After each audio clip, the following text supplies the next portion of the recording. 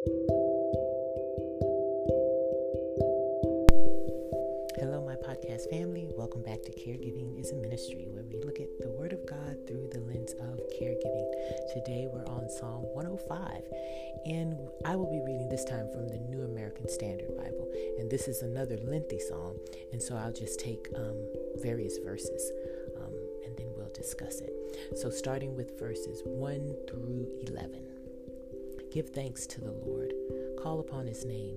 Make his deeds known among the peoples. Sing to him. Sing praises to him. Tell of all his wonders. Boast in his holy name. May the heart of those who seek the Lord be joyful. Seek the Lord and his strength. Seek his face continually. Remember his wonders which he has done, his marvels and the judgment spoken by his mouth. You descendants of Abraham, his servant, you sons of Jacob, his chosen ones. He is the Lord our God. His judgments are in all the earth. He has remembered his covenant forever, the word which he commanded to 1,000 generations, the covenant which he made with Abraham and the oath to Isaac. Then he confirmed it to Jacob as a statute, to Israel as an everlasting covenant, saying, To you I give the land of Canaan as a portion of your inheritance. Verses 17 through 21. He sent a man before him, Joseph, who was sold as a slave. They forced his feet into shackles. He was put in irons, until the time that his word came to pass. The word of the Lord refined him. The king sent and released him, the ruler of peoples, and set him free. He made him lord in his house, and ruler over all his possessions. Verses 37 through 45. Then he brought the Israelites out with silver and gold, and among his tribes there was not one who stumbled. Egypt was glad when they departed, for the dread of them had fallen upon the Egyptians. He spread out a cloud as a covering and a fire to illuminate by night. They asked, and he brought quail, and satisfied them with bread of heaven. He opened the rock, and water flowed out. It ran in the dry places like a river, for he remembered his holy word with his servant Abraham.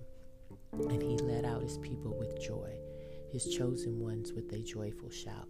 He also gave them the lands of the nation, so that they might take possession of the fruit of the people's labor, and that they might keep his statutes and comply with his laws. Praise the Lord. We have another psalm by an unknown author today. And this psalm is a psalm of praise. I hope you caught that. And also remembrance, which shouldn't be a surprise to you. It's obvious that this psalm recounts the relationship between God and Israel. It chronicles the calling of Abraham, the establishment of the covenant, and how God provided various leaders to Israel.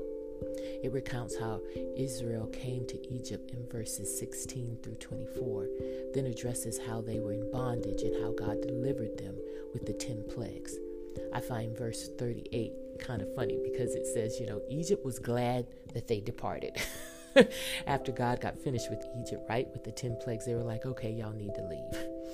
The psalmist reminds the children of Israel how God provided for their great-great-grandparents in the wilderness. Because remember, this isn't the generation who was led out of Egypt, who was in bondage. These are their descendants.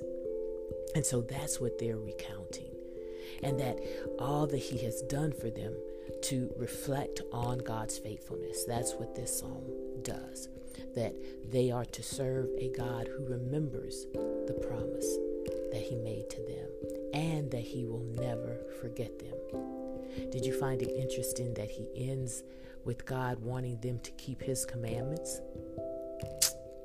See how it says that, right? In verse 45, and that they might keep his statutes and comply with his laws.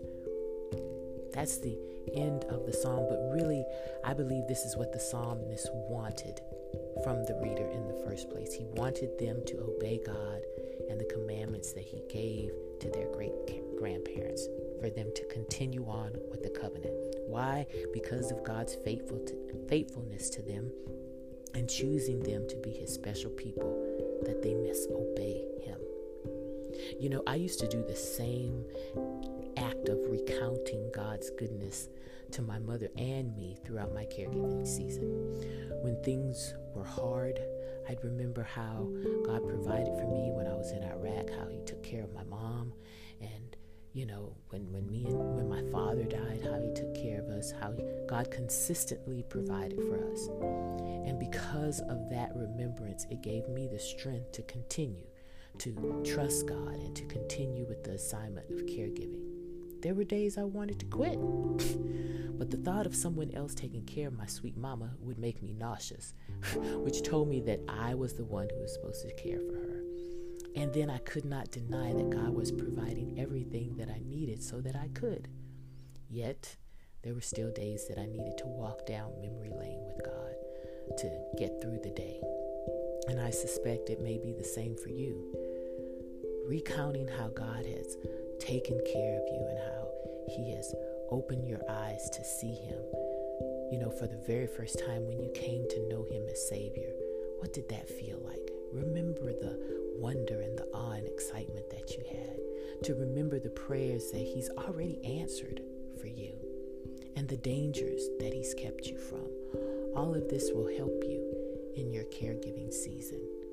And so as we, reflect upon this wonderful psalm as it lays out the history of Israel, the end of it is really the crux. To maintain that relationship with God by keeping his commandments and his statutes. That's how we praise the Lord. That's how we bless his name. And so today, recount all of those wonderful things that God has done for you, the relationship that you have with him. And then remember that you have your part as well, to place your trust in him. And even though it may be hard today, to remember that you've had other hard days as well, and that God has gotten you through them too. Let's pray. We thank you, Father, for being a God who is faithful, who loves us, and who has given us a history with you. For you have made a covenant with us, for we have now been grafted in to the lineage of Abraham, so to speak, through our Savior, Jesus Christ. And so we come to you recognizing that we too are chosen and that we too have a covenant with you. Help us during these hard times of caregiving, Father, to remember all that you have done for us and that you are the same today, yesterday, and tomorrow, that we can count on you. Help them to lean on you as they go through this caregiving season.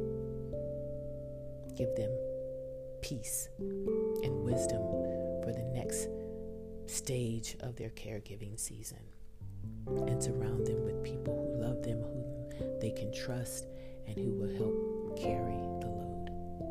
We love you, Father, and this we ask in Jesus' name, our Savior, we pray.